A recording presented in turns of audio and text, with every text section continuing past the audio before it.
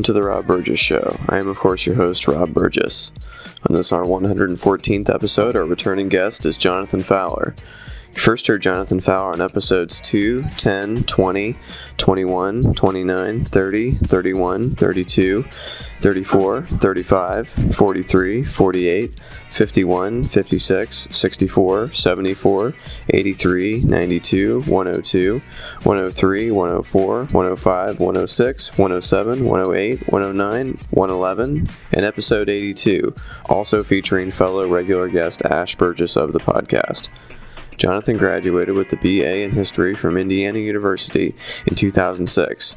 He is an unabashed left-wing political junkie. He has lived and worked in South Korea for over 10 years, trying to help the citizens of that great nation, hopefully, talk pretty one day.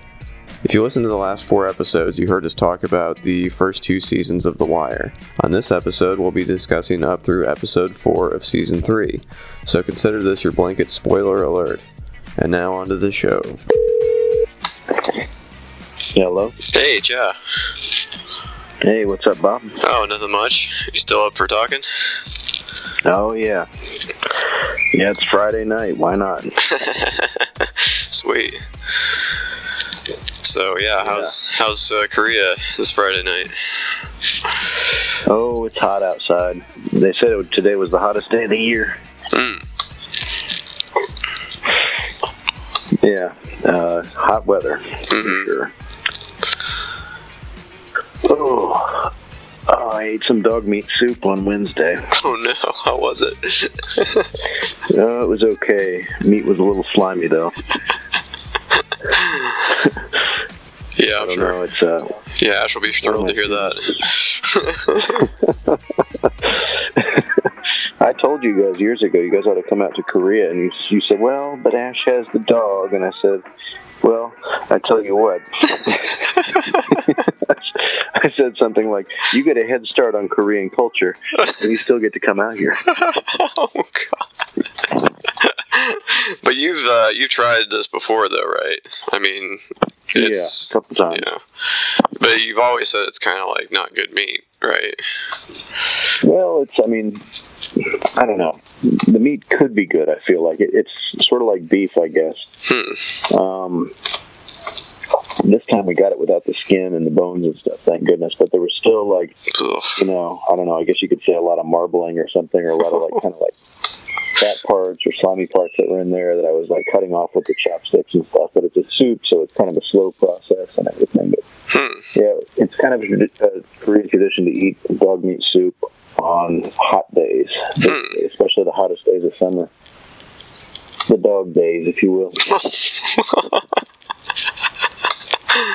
Oh. Yeah, it wasn't my plan to eat this, but I've got a woman in one of my classes who's a nice lady, and I helped her out with some stuff that she was getting ready to do, kind of an international thing for her church or something last month, and she appreciated it because it went well, I guess, and stuff, so she wanted to take me out to the dog meat shop because she heard I'd eaten it before, and so we did and stuff. So I got a free meal out of the thing and stuff. So, yep. I don't know, just over here living the life, appreciating the culture, I guess. Yeah, it's been a rough couple of weeks in America. It looks like with this thing with the breaking up the families and all this stuff with the immigration stuff. Disgusting. Oh, yeah. And now they're, like, saying the military bases have to be prepared to, like, take, like, thousands of people now, too. And so, I don't know. And, you know, all the people who aren't paying attention are going to think it's fixed, and it's not in the slightest. So, it's ongoing. I mean, they're not going to do anything to fix the people they already broke up, and then I'm sure they'll find some loopholes or whatever to keep doing it, so...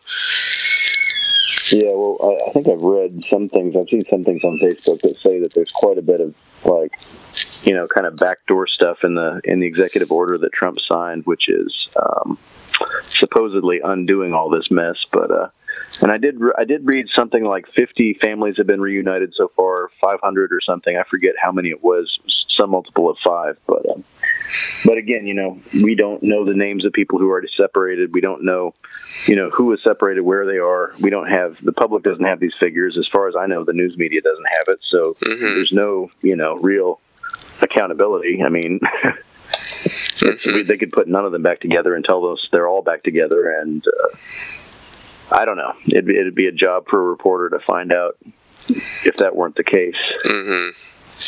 Yeah, definitely. It's disgusting. I saw that scumbag Jeff Sessions on TV the other day saying, like, they said, well, some people say this is like the Nazis, and he said, well, the difference is, and it's like when you have to start a sentence like that, the difference between what we're doing and what the Nazis were doing, like, you're already on a pretty, you're already losing the argument in a way, or you're already kind of admitting some massive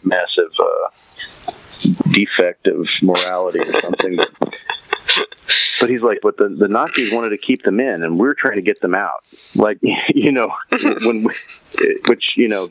I'm paraphrasing. You can drop the sound in there, or whatever.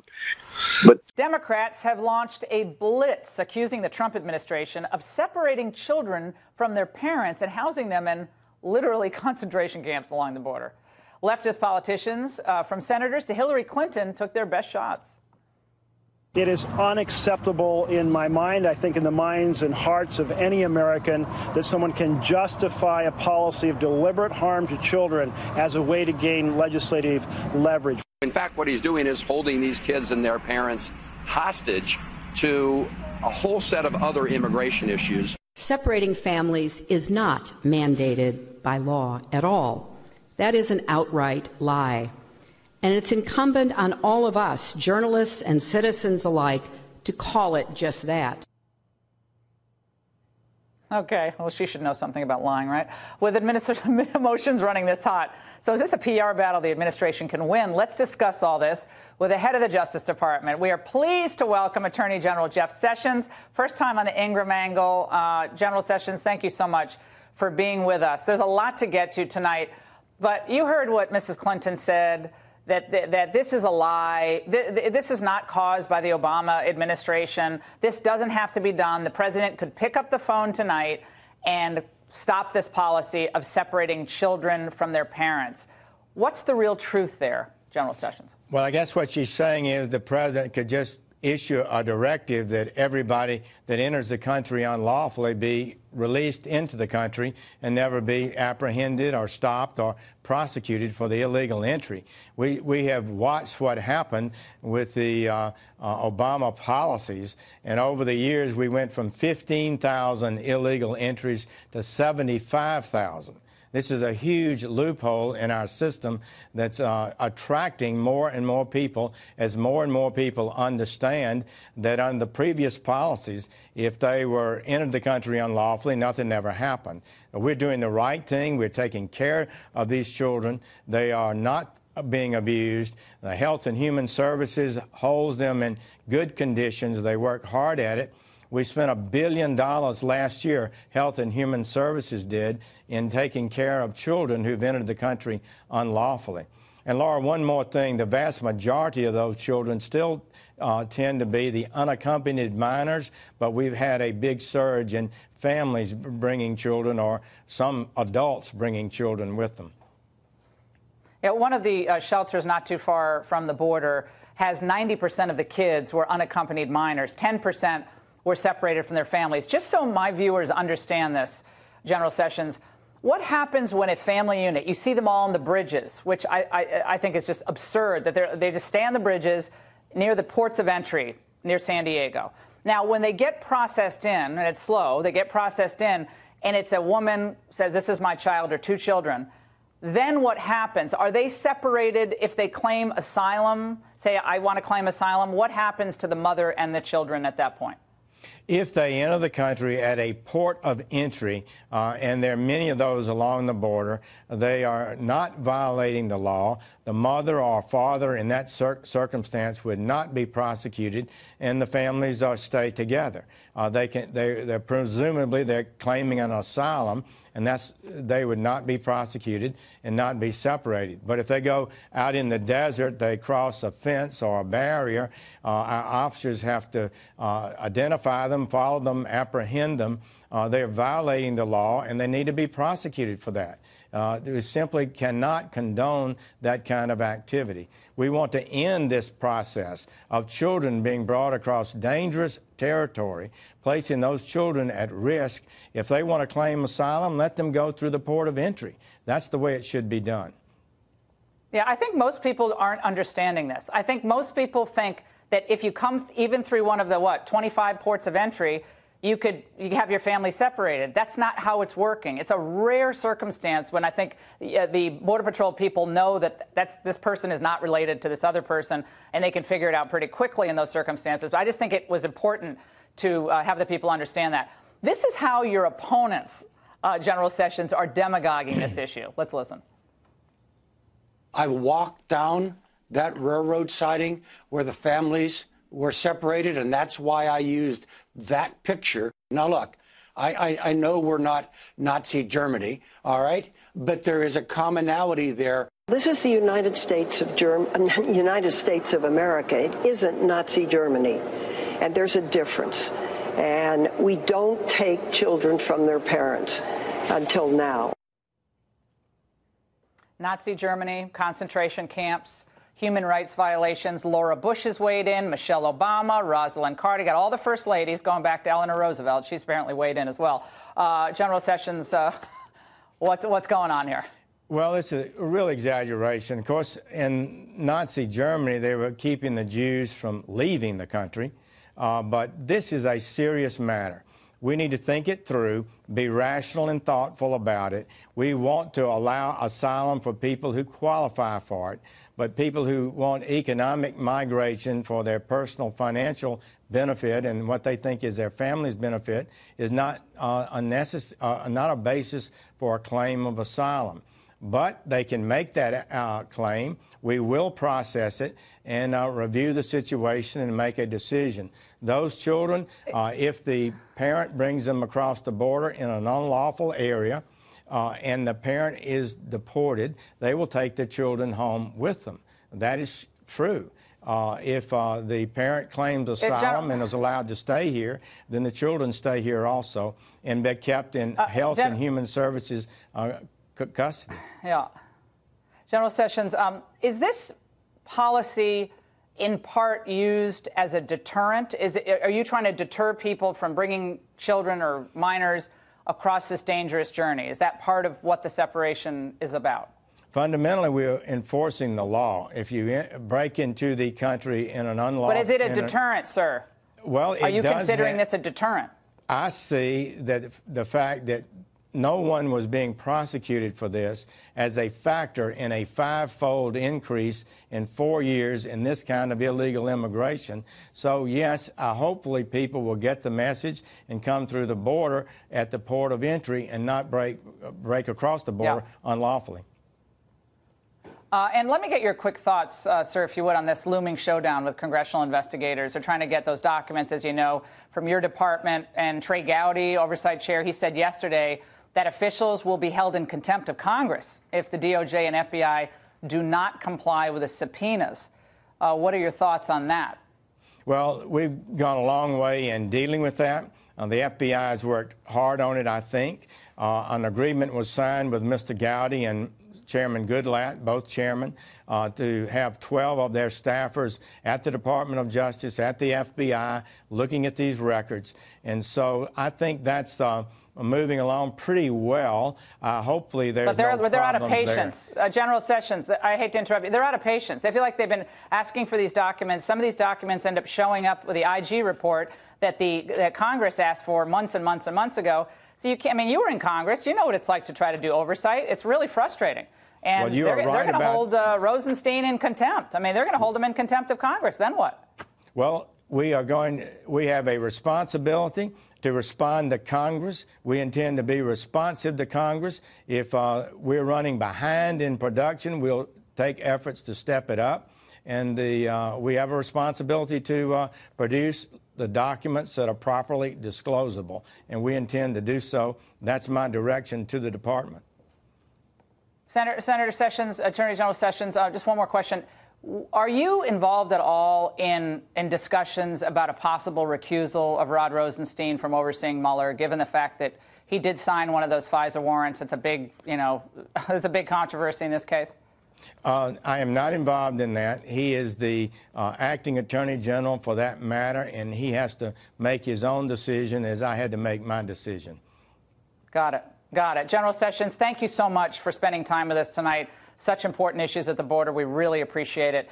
The stupid fucking thing is, and the thing that, I've been saying for years is, it doesn't start with the final solution. There's a reason it was called the final solution. And when he said that, I thought, my mind went immediately to the Madagascar plan, which was, before, the Nazis were looking really hard at trying to deport all the Jews out of Europe, basically. And I think they looked briefly at Israel. They looked at Madagascar. They sent some people down there to check it out.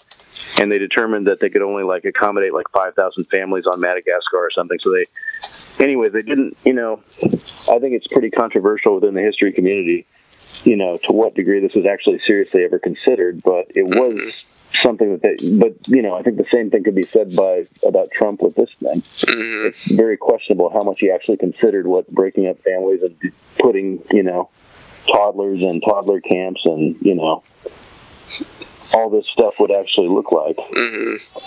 Yeah. And I think, the thing that scares me is, all that animosity is still there. All that anti-foreigner, anti-immigrant stuff, anti-brown people stuff is still out there.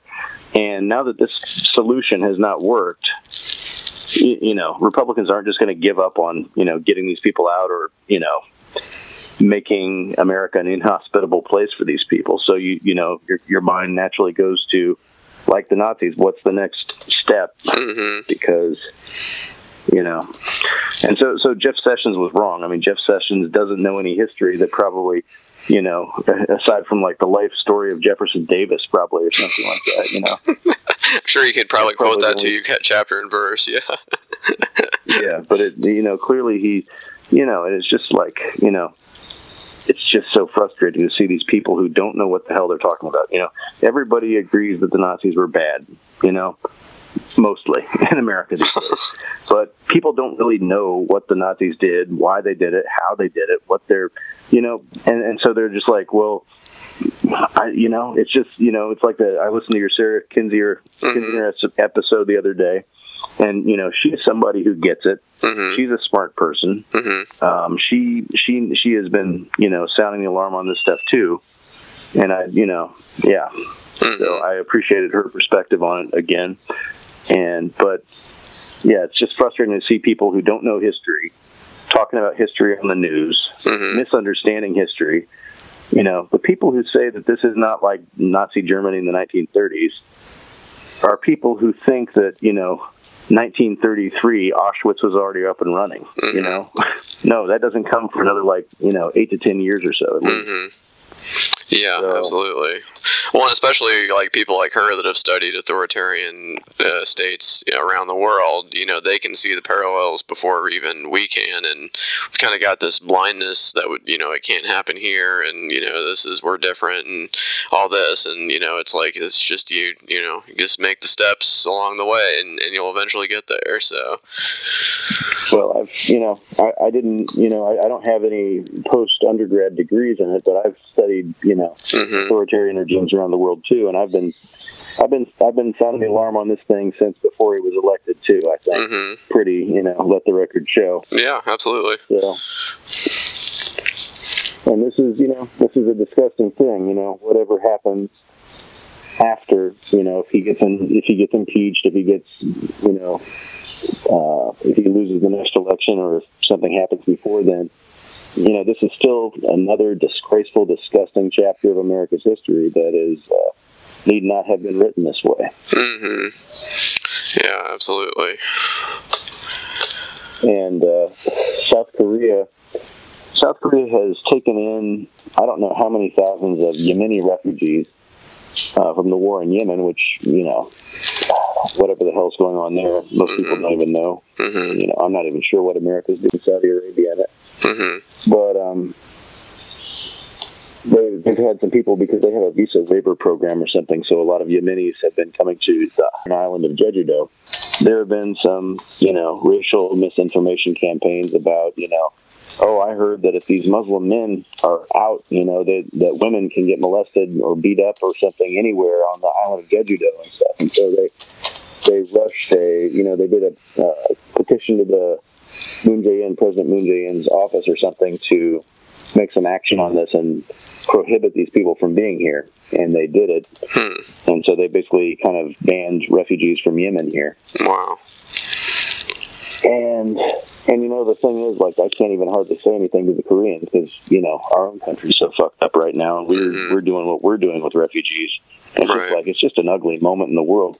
And it's kind of like it's a thing where, you don't expect conservatives or right-wingers to have much compassion for anybody unless, like, they're running from communism, maybe. but or they're Christians running from something. They seem to Christian refugees. They're into that sometimes. Although a lot of these Hispanic people are Christians, though, so I don't really know if that even holds. So. Yeah, probably a lot of Catholics. Not to generalize, but. Yeah, but the thing is, like. I like Sam Harris a lot, but I think the difficulty with him is, and it's a difficulty that I wrestle with too, is that there are largely illiberal aspects of the modern Islam, and the role of women, etc., and stuff like that. And there was that thing that happened in Germany, or didn't happen, or whatever the hell happened there a couple New Years ago.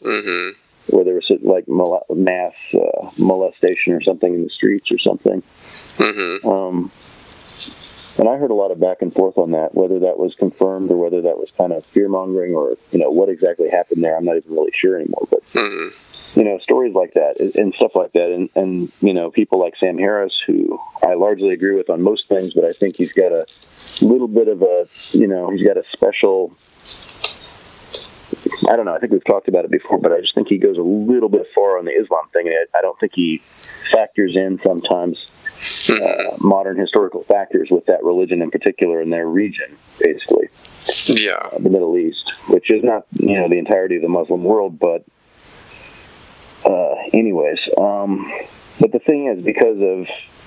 And he is liberal on a lot of things and stuff, and so he claims himself to be a liberal and stuff. And so, but when we've got liberals basically saying, "Oh, what about the women?" When our cultural relativism conflicts with our modern feminism and stuff, which that it creates the situation where liberals are no longer compassionate for war refugees, and conservatives, of course, are not going to pick up the slack and be compassionate. And so you've got an entire society basically kicking people out, rightly or wrongly. And it's, I don't know if there is a cultural education program you can do with refugees, but something that says, hey, look here, here's problems we've seen in other places.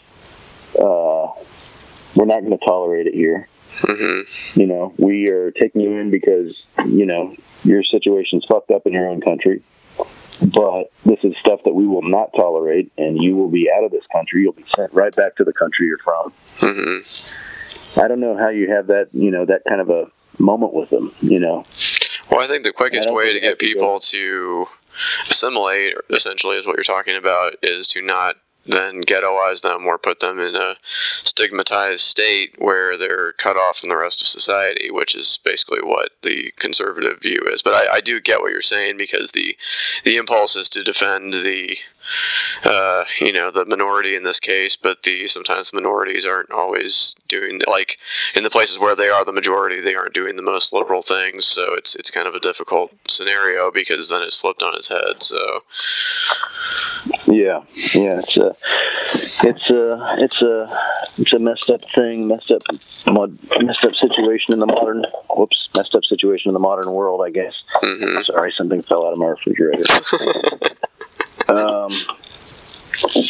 Yeah. So, anyways, that's kind of a brief rundown on that. My thoughts on that. I don't think we can, do anything if we don't mention, what's been going on. This is a huge thing, obviously. So, and it's disgusting.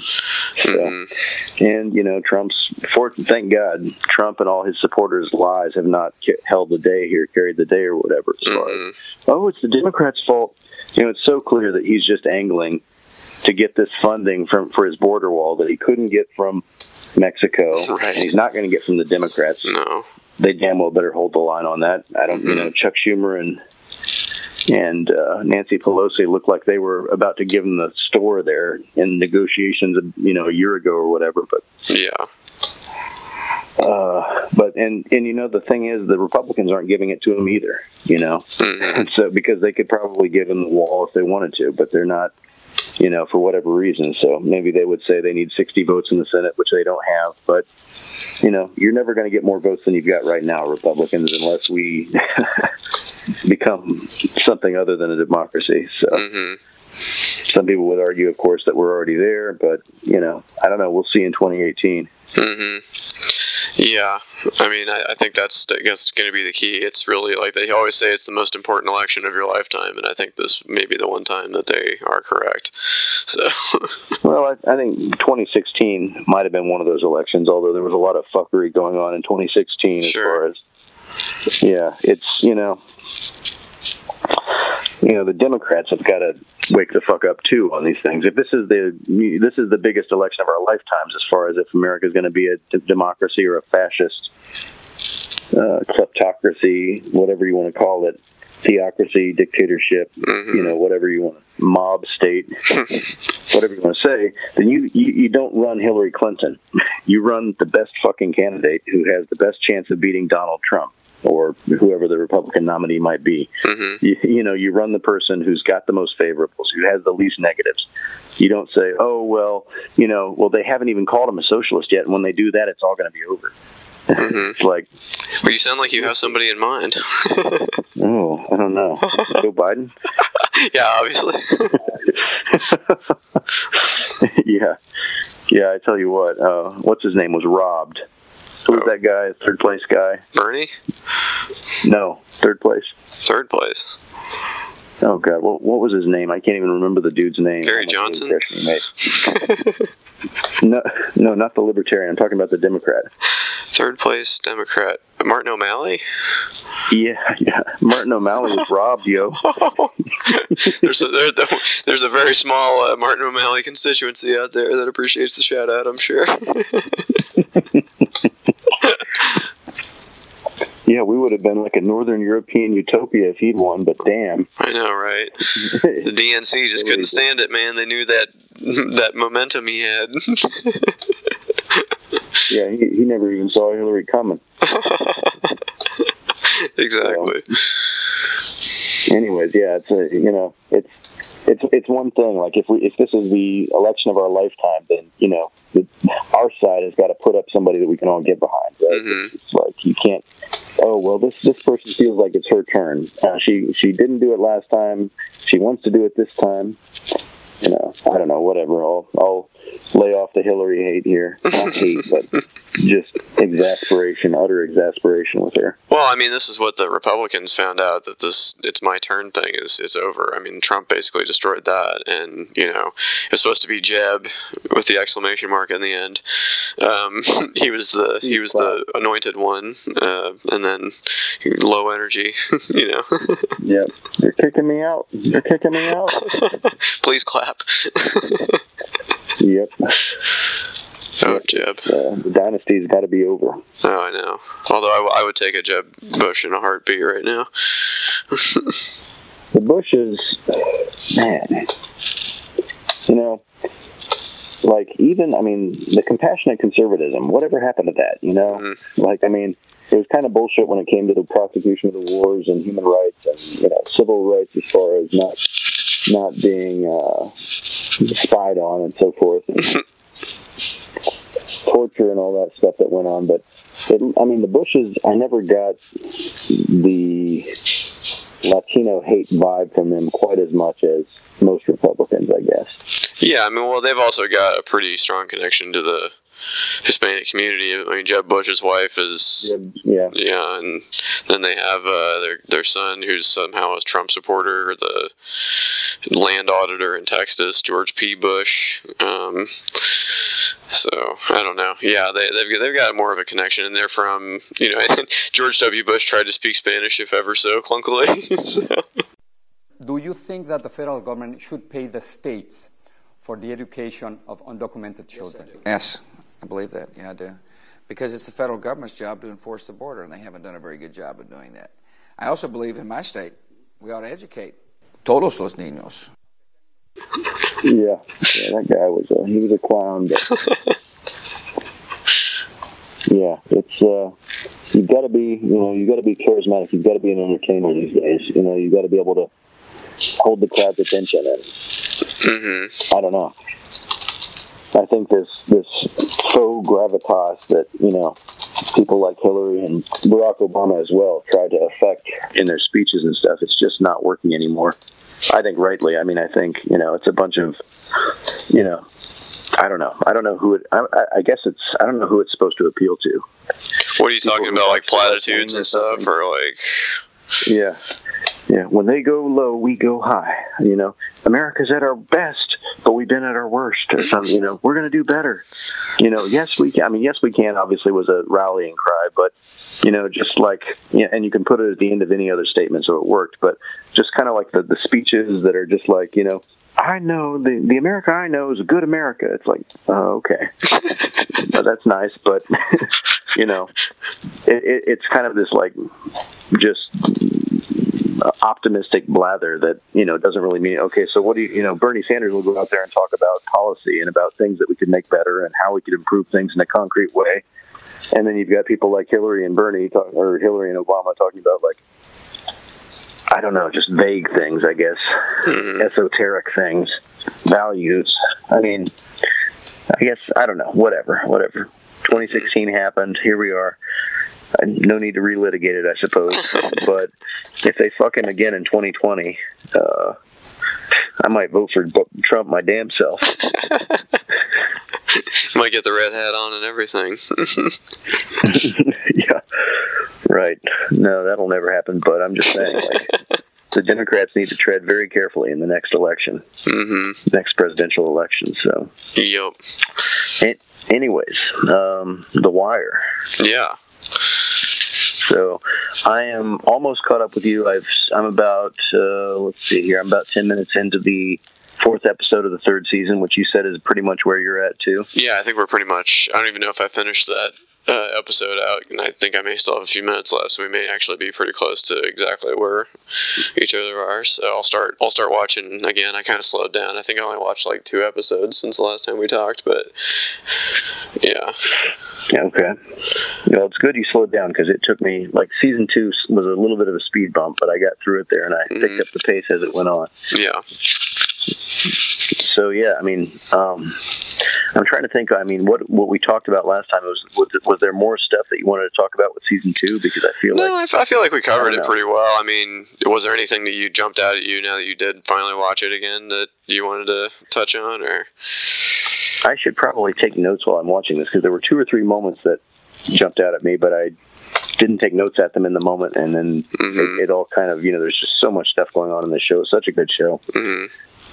You had talked about the closing montage of season 2 with the what was it? What was the song you said? Like I Feel All Right. Yeah, by Steve Earle. Yeah. Okay.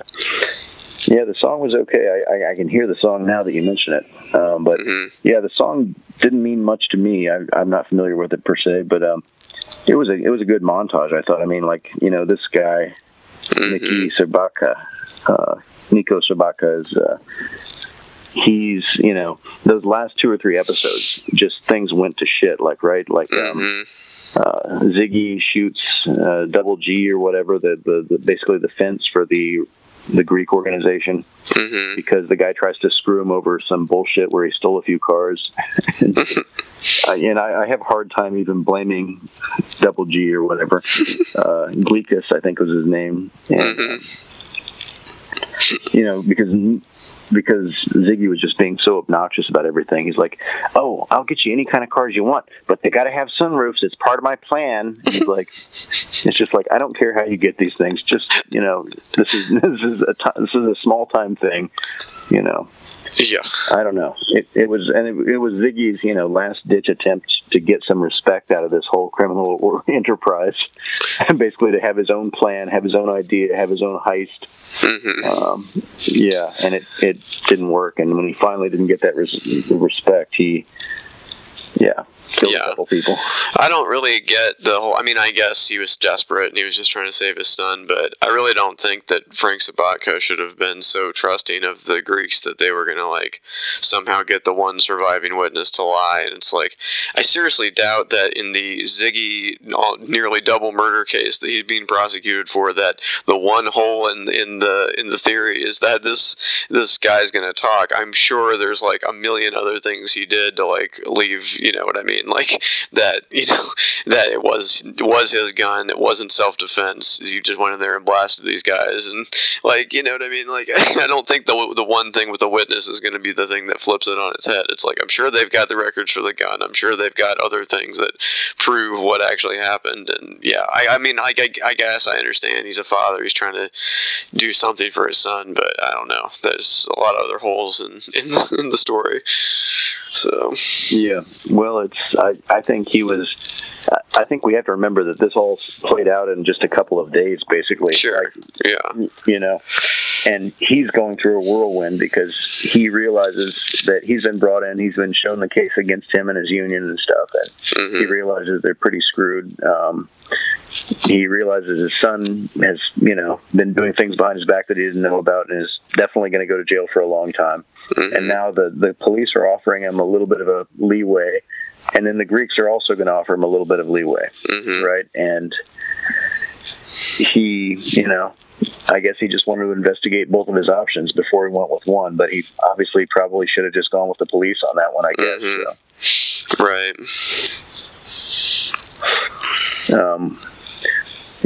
It was really tragic and stuff, and and then he gets killed, and of course, because they got that call.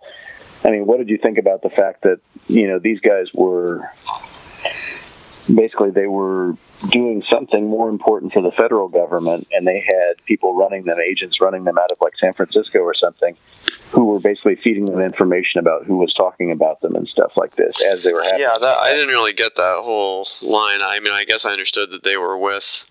Was that also person also Greek that was in the FBI office too then, or?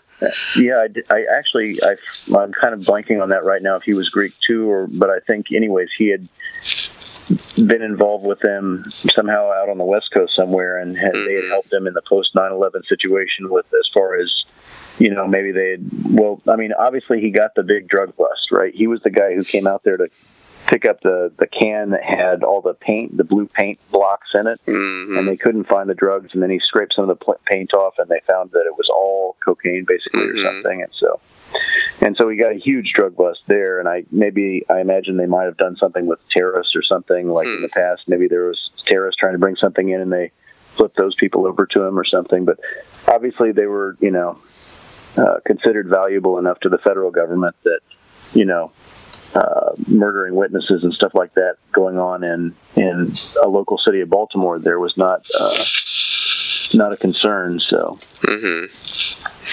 and so I just felt like when Nick is he realized he's got his girlfriend, he's got his child, and he's living in a hotel with witness protection agents or something protecting him, security guarding him and stuff, and he tries to go down to the Union Hall to get some work that day, and they don't have any work for him, and he's just kind of walking in the rain, and he's just thinking about all the stuff that's happened in the last 48 hours, and that song's playing, and you just see all these different parts of Baltimore and stuff, and you see girls getting off another crate somewhere else and stuff, and just all the stuff that's going on in the city that is going to continue and stuff. It was a sobering moment, I thought, at the end of the season there. Very much so. And it was Nicky's moment too. These are things that he's thinking about and stuff. So yeah, it was a great wrap up, I thought. Definitely. Yeah. Yeah. And I think I might have let slip that the what was his name? The guy directly below the Greek. What's his name? Also a Greek guy, as far as we could tell. The guy with the hat. Oh God. Yeah. I think I might have mentioned that he was gay or something in the last episode or something, and there was that scene where the Greek told him, like, he's kind of like pleading not to hurt the Sabatkas. He's like, let's let him go. Nikki's not going to say anything. He's like, oh, you're sweet on the boy or something. He's like he could have been. He said you should have had a son. He's like, but then I would have to have a wife or something. He's like, and they laugh or something. I was like, I thought that meant that he was gay, right? And they both knew that or something. Yeah, I guess you could say that. That didn't occur to me in the moment, but yeah, I mean, I guess you could look at it that way. Yeah, sure. I mean, they didn't come right out and say whether or not he was, I guess, but I don't know. I just thought it meant more like he was just like, oh, me have a wife. Oh, I'm a player. I'm a loner. I don't know, whatever. Yeah. Well, we didn't see that side of him. If he was, but true. I don't know. Maybe I'm misreading it, but he definitely had a real soft spot for Nick and so forth and stuff. So I thought it was funny when the Ukrainian or the Russian guy or whatever that the kind of the muscle guy for them was in the witness room and stuff, or in the interrogation room rather, and they said, "What's your name?" He's not saying a word, and they say, "Okay, Boris. Then we're going to call you Boris for now." He's like, "Oh, Boris. Why is it always Boris?" Yeah, I like that guy. Yeah, that was kind of funny. Yeah, I mean, how did you feel? I mean, how did you feel about because looking back on the murder from the very beginning, like the second episode or something, the guy who tried to jump ship in Philadelphia, and these guys caught him and they, tortured him, and he was naked, and he gave them the information, and then they killed him anyways. They cut his throat, and like it was all cold-blooded as hell and everything. And then we find out that this is the guy basically who killed all the women in the can at the beginning of the season. Right. And so that was kind of like I actually don't feel much sympathy for that dude at all. No, definitely not. Even though that was a pretty cold-blooded scene. So. Yeah. Yeah, that was.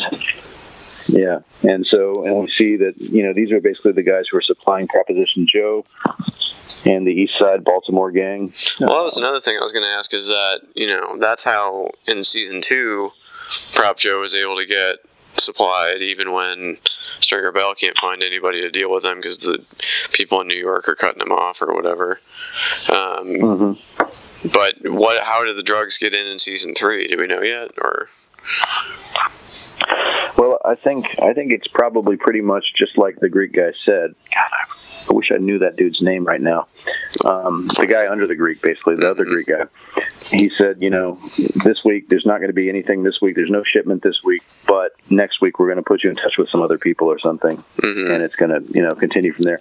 And I have a feeling, those Greek guys were so, they were all business all the time, and I have no doubt that they were able to fulfill on that promise, basically. So, yeah, I imagine that's pretty uninterrupted. So, right, Spiros, yeah, him. Thanks, Google. I kind of like that Greek song they played too at the part where they were leading up to the murder of Frank. Yeah, I like that one too. Actually, I was just going to mention that. Yeah, I don't even know what that song was, but it would fit really well in that scene. I Shazammed it, and it was it had two words were the same ones, like the same word was repeated twice was the name of the song. It looked like it was pretty old. It looked like it was like a 40s or 50s song or something, but it was a good song. Again, I can hear the song in my head right now, even though I haven't watched the episode for a couple of nights. Right. But it really gave it a real Greek flavor there. This kind of, and you want to appreciate the culture, but at the same time, you're dealing with the bloody cleanup of a violent crew, and so it's kind of like, wow, yeah. Exactly. Again, HBO does it again. A lot of their shows have just outstanding. I mean, The Sopranos was, the music was amazing most of the time. Yeah. Almost pretty much all the time. Definitely. And I think that the interesting thing is that the way they pepper in some of the characters are going to come later. Like, for instance, I didn't mention it, but like the gangster that Ziggy owed money to, who came and like stole his car and didn't want his coat and everything. Oh, Cheese. Was actually Cheese. I think Wagstaff or Flagstaff. I want to say Wagstaff, but and that's Proposition Joe's nephew or whatever and stuff. And now we see Cheese, a lot more clearly in the season 3 coming up and everything. So. Mm-hmm. Yeah. Do you want to start talking about season 3 a little bit? Yeah. So we've got the Sabatka crew broken up. That storyline's pretty much concluded. Now we're back to kind of focusing on the Barksdale crew. Sort of feel like our portal into this is Cuddy. Because obviously Cuddy's getting out at the same time as season starts, and he was he like with the Barksdale people before he went in, I guess, or? I think so. I think he was probably some of their muscle, and from what little we learn about his past, he was a pretty cold-blooded guy. Sure. He probably definitely deserved to go to prison. Yeah. But he's yeah. He's kind of a, I don't know, kind of a cipher. He's kind of a blank slate coming out now and stuff. But I think I don't know, I haven't known many people after they've come back from jail or anything for long stints in jail where they're kind of in a transitional period or anything, but his acting strikes me as about right. Yep. I don't know exactly, but it strikes me as like this is probably a lot like what it's like for some people. Well, I mean, the one thing I was going to mention is that one scene where he's trying to get the lawnmower started. I thought that was a really good scene where he's talking to that guy and he's like, "Look, there ain't no big reward to it. Your back's going to hurt. The pay sucks. You're going to ride in the back of a truck every day. This is your life now. Is this what you want? Because that's what it's going to be. You're not going to, I used to have this like what you talking about his car he used to have and stuff, and so it's like there is a way for him to live his life not this way. I guess he can keep living in his mother's basement and punching the punching bag and doing this job for indefinite period of time, but I think he knows that the life is calling him. And well, that was my question though. So the guy hooked him up with the work right at the beginning, and then he just randomly found that guy and just said, "Hey, here's the drugs, and then later I'll get the money, okay?" And whoa, wait a second, you don't have the money? Like, why didn't he take that to someone he knew? I mean, obviously he knows some of the people in the Barksdale crew. Why didn't he just take that to the Barksdale crew? Yeah, I don't know. I think right now he's very ambivalent about how much he wants to. I don't think he didn't work the package himself. That was part of the reason it got ripped off, because he just gave it over to someone else. But what is that guy's name? That one guy that pointed the gun and walk it off. Was that guy? Yeah, I can't remember his name actually right now. But he's under Marlowe, right? Yeah, I think that seems to be the case. Yeah, I think because is he the same guy who Marlowe said, like, your money's going down right now or something, and he's like, well, it's those Barksdale guys, they're cutting them off at the street, all the drug addicts that usually come to us, they're cutting them off and stuff. He's like, well, when I used to run a shop, he said if my numbers were down, I did something about it. He's basically telling him, run them off, get them off the street, do whatever you got to do. I think that's the same guy. I think so. It was. I thought so. Yeah. Well, and also, we'll get to this later, but then, what is it? The Bunny trying to move people to the one block or whatever, and I think he's also in that scene where he's like, "You think we're stupid?" or something, or like he's talking back to the cops or whatever. I think that is also the same guy there. Huh. Okay. Well, I haven't finished this episode, so sorry. Yeah. I haven't. But, yeah. What else was I going to say about it's I think Cuddy is definitely a person to watch, and and Bunny too. I mean, obviously I think Bunny's one of the main drivers of the action in this season, as well as Carcetti, Tommy Carcetti, who's an interesting figure as well. But yeah, Cuddy, I mean, the scene where he goes back and he tries to hunt down his old girlfriend or whatever. Yeah.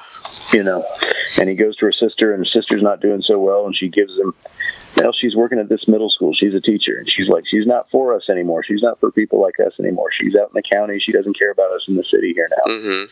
And then he goes up and he sees her, and then he goes home and, does the punching bag and puts on a double-breasted suit and goes back up there to meet her. And she,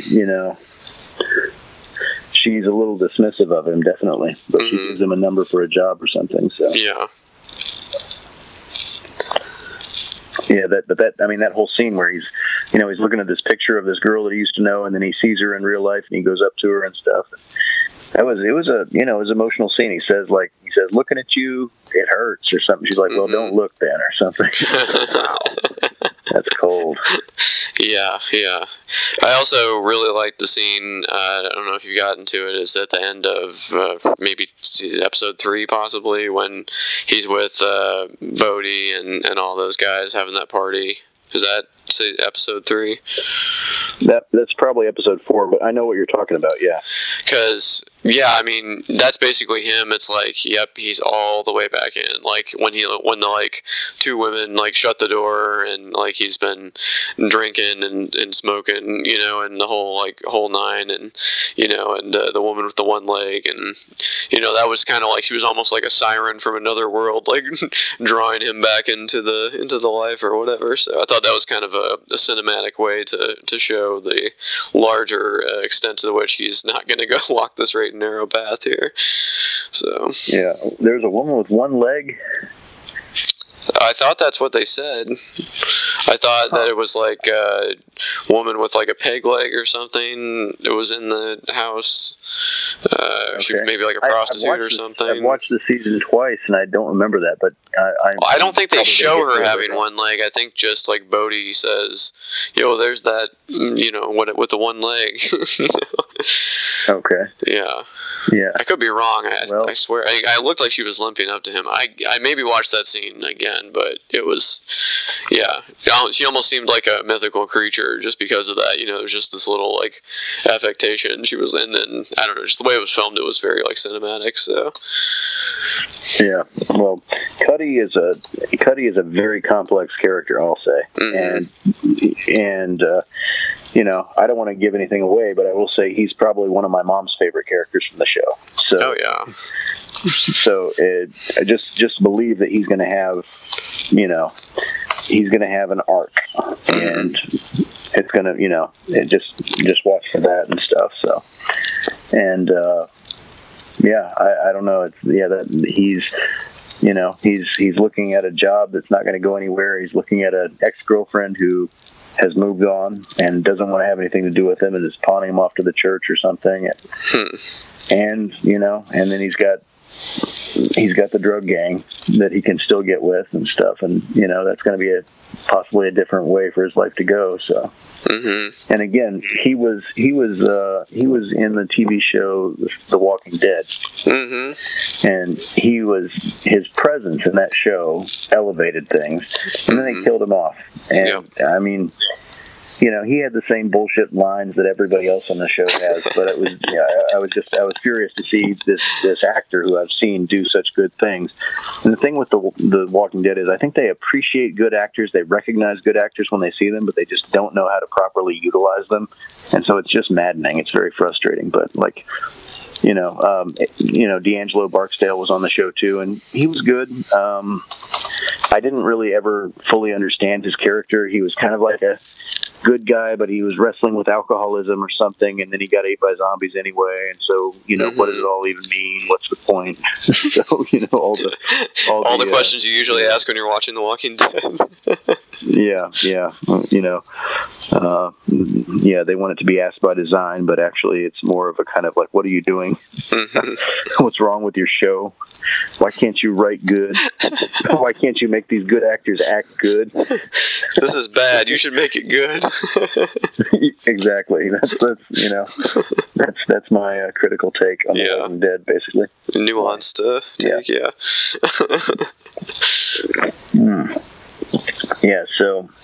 So anyways, Cuddy's definitely somebody to watch. Marlowe. Now, we've seen bits and pieces of Marlowe here. Yep. What do you said? I think you said you think he's kind of like a sociopath. Seems that way, yeah. You know? I mean, he's got kind of those. It's all in the eyes, Try. You remember this? It's all in the eyes. Yeah. He's spoiler alert. He's a sociopath. Oh, okay. Let me just. Thought so. And he's going to have an arc too, but I don't think I'm spoiling too much to say. Yeah, Marlowe Black is a stone cold, dead-eyed sociopath. Mm-hmm. And we're going to learn a little bit about him in this season, and in the fourth season, we're going to, I'm not going to give anything away, but we're going to meet some of the people who work for him at the beginning of the fourth season. It's going to be blood curdling. It's going to be bone chilling. Mm-hmm. One of the characters, I think, Stephen King said was the most horrifying character he'd ever experienced. Have we seen this person yet? Not yet. Not yet. Okay. But when you see them at the beginning of the fourth season, you'll know who I'm talking about. I'm pretty sure. Mm. So, I mean, Marlowe is I got to stop talking about Marlowe, but like we've seen bits and pieces of him, but he's, right now all he's doing is he's basically bucking the Barksdale, offer for everybody to get on the Prop Joe's package and stuff and start selling those drugs and stuff and just, maintain the peace. And he's kind of more like an Avon character. He's like, no, I want to hold my territory. I want to hold my corners here. And, you're not going to run me off and I'm not going to buy into your package.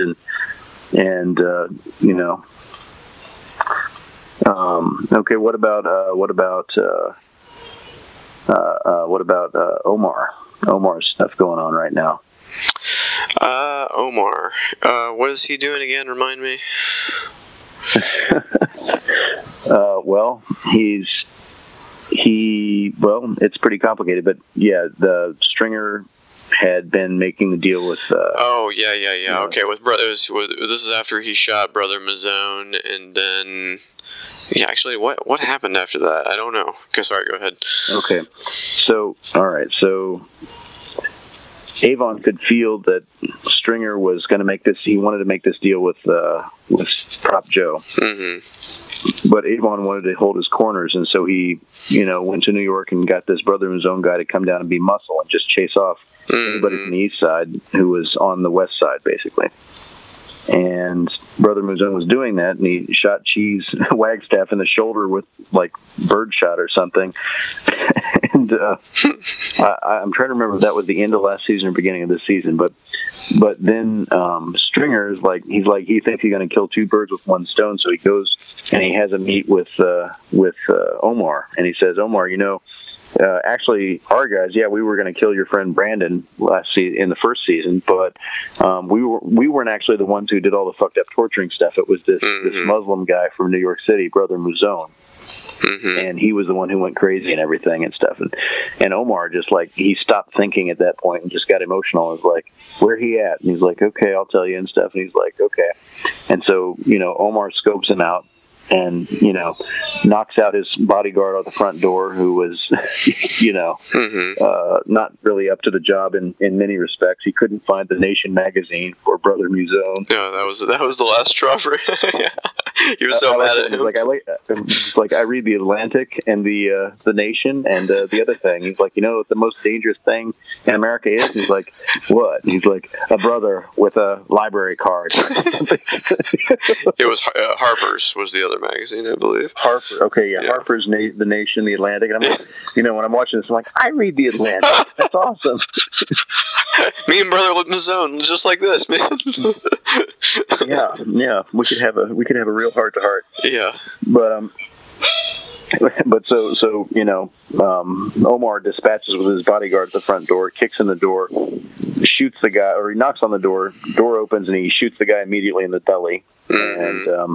And the other guy, he's about to execute him, and he's like, "Why'd you do that shit to Brandon?" He's like, "I don't know what you're talking about." And he's like, "Well, you're gonna die anyways." And he's like, "Well, that's fine. I'm okay with my God." Mm-hmm. And Omar's like, "Wait a minute. This guy doesn't seem like the type of dude who's gonna, Well, no. Well, what he said was that he's like, "Oh, you're just lying to save your life," and he's like, "No, you can think whatever you want." So, I think he knew, then that Stringer had, because I'm sure he thought maybe Stringer was giving him bad information anyway, but maybe that kind of cemented it. You know what I mean? So yeah, I mean, for Stringer, it's a win-win. If Omar kills Brother Mazone, then he keeps dealing in, he keeps his deal with Prop Joe, no problem. If Brother Mazone kills Omar, then he's got that, this guy who's been gunning for him and calling him out on the street taken care of, basically. Yep. And but Omar didn't finish him. He called the police. He called 911 and said, "Hey, this guy's been shot here. Come get him." And so Omar, at that point, switched it up and he said, "Okay, you know what? I feel like Stringer lied to me about this guy, and so I'm going after Avon Barksdale stashes consistently now." Right, and so he brought his 3-man crew, the 2 women who've been working with him since at least season 2, and his new boyfriend, and they started hitting Barksdale stashes, and then the people were telling him like, "Oh, okay," they're saying like, "Oh, Barksdale stashes, man, they're really kind of up armoring, and they're really like, they're really on high alert for us and stuff, and so why don't we hit some other stashes?" He's like, "No, we're going after Barksdale and stuff." And I'm like, okay. And then they have the shootout, and one of the girls gets hit in the forehead and dies in the street. And Omar's all busted up about that, right? Yeah, okay, I'm remembering that now. Okay. So that's kind of where Omar is. Yeah, I don't know. That situation seems like it's headed for something with him and Brother Mazone and Stringer. So I guess we'll see. So, but Stringer's off into the real estate business now. So okay. Yeah. I may actually not be that far yet, but yeah. But I've like I said, I've seen him before. So right. Yeah. He's moving to another level. He wants to, obviously cut down on the violence and stuff, and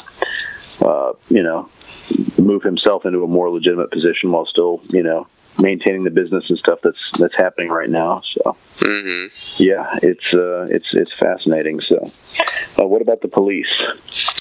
Oh, okay. Well, there was one conflict that I was going to ask you about. So I don't know if you're to this episode yet, but Lester Freeman and McNulty had falling out or an argument or something. I didn't really understand what they were arguing about, because I know McNulty's still chasing. I thought they were all working towards the same thing, but apparently Lester Freeman thinks he's not, or something. Oh yeah, they're supposed to go on like a new drug dealer named Kentel Williamson or something like that. Okay, yeah, but he's still obsessed with the Barksdale crew. Yeah. Well, I think at the end of season 2, he and Kima got some photos of Prop Joe meeting with Stringer and Prop Joe's people and Stringer's people working together on the corners and stuff. And so that was kind of laying the groundwork for what was going to be happening at the beginning of season 3, right? And so they felt like, and they showed that to Daniels, right? And so that's kind of like they gave him a new case. They said, okay, we can go back on this guy that we didn't arrest the first time. And we've already got some evidence of what he's up to, what's going on with these guys right now. And I just think McNulty really wanted to work this case, and now, the unit is being reassigned to something else to help another, police commissioner somewhere else or something like that, or one of the higher ups because that guy thanked Daniels and said, "Hey, he's coming to work for me for a month. Somebody's doing me a favor here or something." But Jimmy McNulty doesn't like that, right? And Jimmy McNulty perpetually has a problem with authority, even though Daniels got him off the boat and got him back to this unit and got him back to investigating drugs and homicides and all the stuff that he's good at. So, yeah, and Freeman is like, I think he appreciates some aspects of Jimmy McNulty, but I think he's getting increasingly pissed off at him because he realizes that the problem with authority is a perpetual thing with him, and Freeman basically respects Daniels, and McNulty doesn't respect anybody who's an authority, basically. So I did like when he turned to Kima and he's like, "I'm surprised at you, girl." Aren't we all surprised at Kima right now? I know, not the least of which is her wife. Yep, they're having a baby. Oh yeah. Yeah, what do you think about Kima? I think in this episode 3 or so, she's drinking with Jimmy McNulty and talking about, like, what's it like when you don't go home? And he's like, well, let me tell you something. Just like preparing you for a life of spousal disappointment down the road. Yeah. Yeah. Oh, speaking of which, on a separate note, I'm now watching another show. This is what I've been doing instead of binging The Wire. Is Ash and I are watching a show called The Affair, and it's kind of funny because the guy that plays McNulty, is it Dominic Ward? Is that guy's name? Okay. Yeah, he's playing an American again, but he's like the lead character in the show, and his father-in-law in the show is Rawls. Oh wow. Yeah, and they still have the exact same dynamic they do here. Yeah, I think Rawls is his father-in-law on The Wire. Yeah, basically. So it's been kind of a funny parallel to switch back and forth between the two shows. Big old cheater in both of them, obviously, because the show is called The Affair. So, but yeah. Okay. Yeah. So I guess he just kind of looks like a guy that's down to, down to get it in. He has that, I guess, that rakish charm or whatever. Exactly. What did you think about the scene where he gets too drunk and he crashes his car after fighting with a bar owner at his regular bar and stuff, and then he takes his car and crashes it again just to figure out how he did it the first time, and then he goes to a restaurant that's open really late, and then he takes the waitress home and bangs her and stuff, and he's bleeding from his hand and stuff. And then he wakes up the next day, he's like, what have I done? And that was, of course, after his wife told him they weren't getting back together. So he was on a kind of a downward spiral there, and he was still on the boat at that point, right? Yeah, I'm pretty sure that was the final straw where people appealed to Daniels to bring him back to the unit. So, yeah. I mean, what do you think about the horse trading that goes on with the higher ups in the police department? They're always like doing favors for people or saying they owe something to somebody, or if you do me this favor, you'll have weight with me or something, or you'll have pull with me or something like that. Yeah, there's a lot of that goes on. Well, even in the streets, that kind of goes on too, because remember when Bunk is going through that lineup of people that they're hauling away and being like, this is your get out of jail free card. I can make most misdemeanors disappear. Mm-hmm. So I think there's... listening. Yeah, exactly. Yeah, and of course they've got him on this thing where they just want him to find this officer's gun who was killed. Mm-hmm. I don't know, what, Officer Doberman or something like that, or Dozeman, what was his name? Right. Mm-hmm. Yeah, I didn't really get his character. Like, I don't know, he had like 2 or 3 scenes before he was shot and killed, basically, and I don't know. His acting, I don't know, something weird about him. He seemed like he was too hard or something. Who are we talking about now? He was a police officer who was hanging out with Carver and Herc and stuff, and he was kind of a shaggy dude, little skinny. They were at the movies and they bumped into Brody and his guys Poot and them, and then Herc and Carver were sitting there talking to him. They weren't saying anything. He was talking to them like, "Oh, you guys go to the movies, huh? Mm-hmm. When you're not out there busting our heads on the street, you're here at the movies." Yeah. They're just dumbfounded to see these people at the movies in their social life, off duty, and they both got their girlfriends there with them, and right. And then Dozeman comes out of the movie theater with a black woman and stuff. And he's like, "Is there a problem here?" Yeah. And then after that, of course, when Carver he basically made her commit. Okay, what did he say? He said, "You can have sex with anybody, any girl you want, the hottest woman in the world, whoever you want." He's like, "Oh, definitely the Olsen twins, Mary Kate and Ashley and stuff." And he's like, "Okay, but you got to do one guy." And he's like, and it goes on for an episode or two where he's like, "But does it have to be a guy?" And he's like, "Am I pitching or am I catching? What's going on?" And finally, he admits one, and Carver seems to take it in stride in a very mature way. But then the Dozeman guy or something teases him about it later, and Herc realizes that Carver's been telling people what he said or something. Yeah. And then the next episode after that or something, or a few scenes later, the other guy gets killed in or I don't know if he's killed or if he's just gravely. I'm pretty sure he was killed. I don't know. Maybe he was gravely wounded or maybe he died. I can't remember. But he and then I don't know. His character had made a strange impression on me. I didn't really get his character yet. Yeah, I don't really understand his purpose in the whole deal. So, but yeah. Yeah. So. Yeah, Herc and Carver, Kima comes back to visit them at their new posting in I think they're in the West Side now or something, and you can tell they've basically forgotten every aspect of smart policing that they've ever learned, and they're just like, we're just knocking heads out here, and she's like, you know better. He's like, the Western District way, and this other guy like fist bumps him and stuff, and yeah, I mean, Herc and Carver, Carver's a little smarter, but like they're both incorrigible, right? It's like, it doesn't take much to bump them off the straight and narrow path. Yeah, I think I mentioned that first scene where we see them chasing down the kid through the alley where he's playing the Shaft theme. I just loved that scene. Who is the man? He's a complicated man, and only his woman can understand him. Exactly. Which is not Herc. No. Like, I don't think he... Very uncomplicated man. Not a complicated man. And I think in that scene also they said, like, okay, and Carver says, okay, no matter what, there's going to be one little dude who jumps up and runs, but we do not chase him. And then they're shaking everybody down, and the kid jumps up and runs, and they're like, let him go. Then he picks up a book bag and like, is that the stash? And they start chasing him, and like, that was exactly what you said you were not going to do. Well, and also that wasn't even the stash, right? Because don't they just like show someone else just calmly walking off with it, like right after that guy leaves? Yeah, he knew what the right thing to do was in that scene, but, the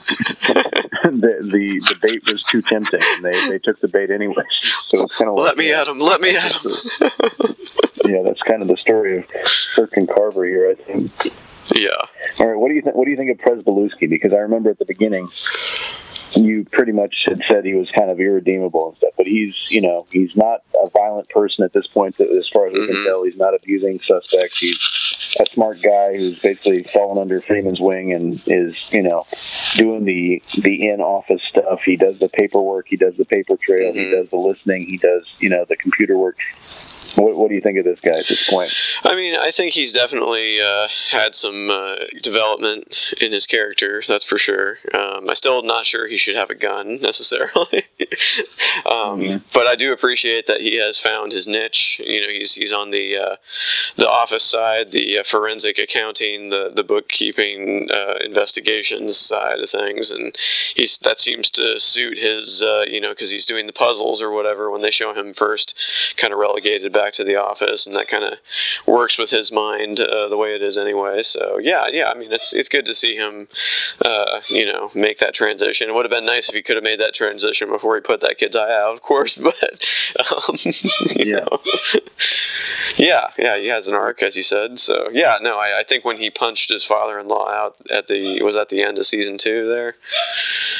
Yeah, I think that was kind of a good moment for him, because it kind of showed him he's kind of rejecting the old ways, how he used to be, and so yeah, kind of becoming his own person. He's still lashing out in an immature way, but yeah, I mean, if he had abandoned the unit that his father-in-law had put together and put him on, I think his future would have been pretty set. He would have been back to regular, stupid policing, trying to climb the ladder, not being qualified for the positions he was going to be getting on account of who he knew. And so I think, and then later they, Rawls, or no, not Rawls. What's his name? Polish guy, his father-in-law. Oh God, why can't I think of his name? Valchek. Steve Valchek, I think. He basically he has Daniels in his office, and he tells him he writes an apology, and he sends that apology to everybody in the room who saw that punch, and he tells them that it was a bullshit punch that any real police would have beat his ass over, except for the fact that I've got to consider my daughter's feelings and stuff. And he gives that to everybody, and then he comes in and he tells me the same thing later or something. He's like, "That's fine, sure, we'll do that." And it's like, okay, he's okay now, basically. Yeah, exactly. Right. I can't imagine Thanksgiving dinner is going to be much fun next year. Yeah, I can't imagine it was much fun before, but it's probably going to be intolerable now. Yeah. So I don't know that we've seen Valchek's daughter, but one hopes that she is foxy as hell, right? Mm-hmm. Like she better be for the amount of shit that this guy puts up with his father-in-law. Well, I mean, he was ready to prosecute him over punching him right before then, and he's like, "But think of your daughter." Like, what's his name? Was like, "Think of your daughter," and he's like, "I told her never to marry him anyway." And it's like, wow, dude. Like, well, she still is married to him, so. Yeah, it is. Yeah, I think both of those guys have to have a lot of patience because they said like they had talked about the things that he'd done. They said he shot up his own patrol car. At first, they didn't know what that meant. Like I thought he had like a psychotic break or something. And then they said, no, he shot up his car and then he called it in like he was under sniper fire.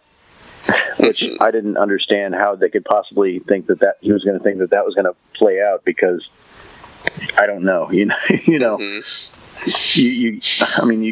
If a police officer comes up under sniper fire, I have a feeling that the police are going to investigate the hell out of that scene, and it's going to take about 5 seconds to figure out that the bullet holes are coming from his own gun. Yeah. Right. So I don't know how he thought, and it's I don't know. We weren't there. We don't know what happened, but it seemed like a remarkably stupid thing, and I'm surprised that Valchek, stuck up for him after that. Mm-hmm. Even though he's the son-in-law, you might say, dude, you're done as a police officer. Like, you need to go into some other business because this is not for you or something. Yeah. He didn't. He kept protecting him. So, mm-hmm. kind of a codependent relationship there to some degree. Mm-hmm. Or something. They're bad for each other, but they both benefit from each other in some ways or help each other out sometimes. So. Yeah, definitely. Yeah. What about Daniels and his wife and the lawyer? Okay, well, that was another question I have. So they show at the beginning of that season where now she's running for that one person's seat on the city council, right? Yeah, Renetta, right? Eunice or something. Mm-hmm. I forget her name exactly. And Yunetta. Yeah. I think Yunetta's on the council or something. Yeah, like yeah, that. exactly. She's going to run for her seat. Mm-hmm. But Yunetta is on the mayor's team basically, and he said in the last episode he values loyalty, and he's not gonna get rid of Burrell or anybody who's been loyal to him. Right. Yeah, definitely. But anyway, the people are over at the house and they're talking about her running, and he's like, he says, "I'll be upstairs," and then he goes and lays down in the hallway and then waits for them to leave and then actually leaves. So he's not living there anymore? Are they separated or divorced or something? Yeah. Yeah, they're separated, I think. And he's not living at home, but he comes home, in his police uniform, kisses his wife on the cheek, excuses himself, but, puts on the show for these people who are, obviously in the political machine of the Baltimore Democratic Party. And he goes and sleeps on a couch, I think, and then she comes and gets him when they're gone. And, obviously they don't hate each other, but the marriage is over, basically, right? And, I think one thing I really like about this show is that it really treats the audience like grown-ups. Like other shows would show you 10 episodes of them arguing and bitching and moaning and fighting and stuff. But this show, it's like they're not together anymore. Okay, deal with that. And they don't tell you why, but you kind of know why because you know these characters so well. She's got her sights set high. She's extremely ambitious.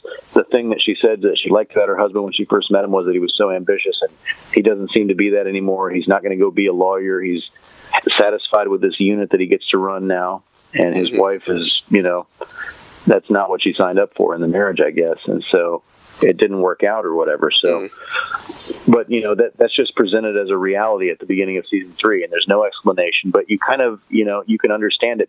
See, the thing is, the story comes from character, right?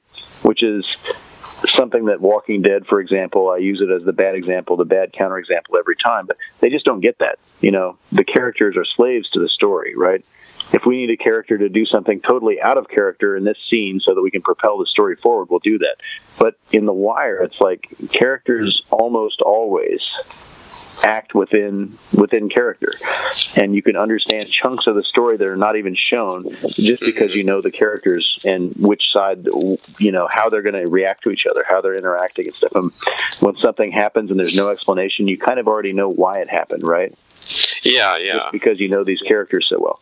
And his wife is not even within the top 25 characters, I would say, right? I mean, like, she's not one of the major characters, and this is such an ensemble cast, but like, there's such, I mean, all the characters are so specific, well written,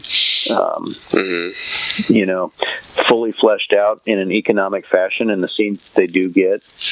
It's just something I really appreciate about the show, I guess. Well, it's that old thing of, you know, the best way to tell a story is to show and not tell, you know, and that's really what they're doing here. And, you know, I kind of felt like, again, you know, not as much as with, like, the basketball scene like we were talking about from the first season, but I did kind of feel a little disoriented when I saw that scene where he's, you know, obviously not living there. And I'm like, I meant it more like I was like, oh, did I somehow miss a scene, like, earlier last season that I was supposed to see?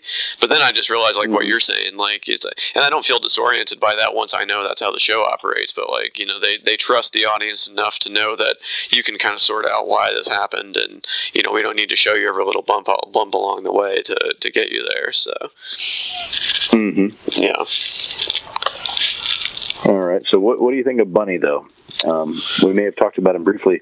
He's going to these ComStat meetings where, you know, his compatriots are being bitched out, fired, you know, demoted, you know, just raked over the coals and stuff for not having their stats down. The government has set, like, I think the mayor has set an order that you know, at first he said, like, what do you say, like, murders don't go over 250 this year or something? Well, they're already at 232 right now or something, and you know, the beginning of summer or something, and he's like, okay, what do you say, 275? And, you know, they're like, okay, yeah, we'll hold it at 275. And I thought it was a brilliant thing in that same episode where he is the mayor, the mayor has set this lofty goal of keeping the murder at a certain level, which is obviously not something that the police department can strictly guarantee. You know, they put all this pressure on on the police department to you know, to keep things down, keep the felony stats down, and, you know, downgrade crimes to lower level crimes so that it doesn't look as bad.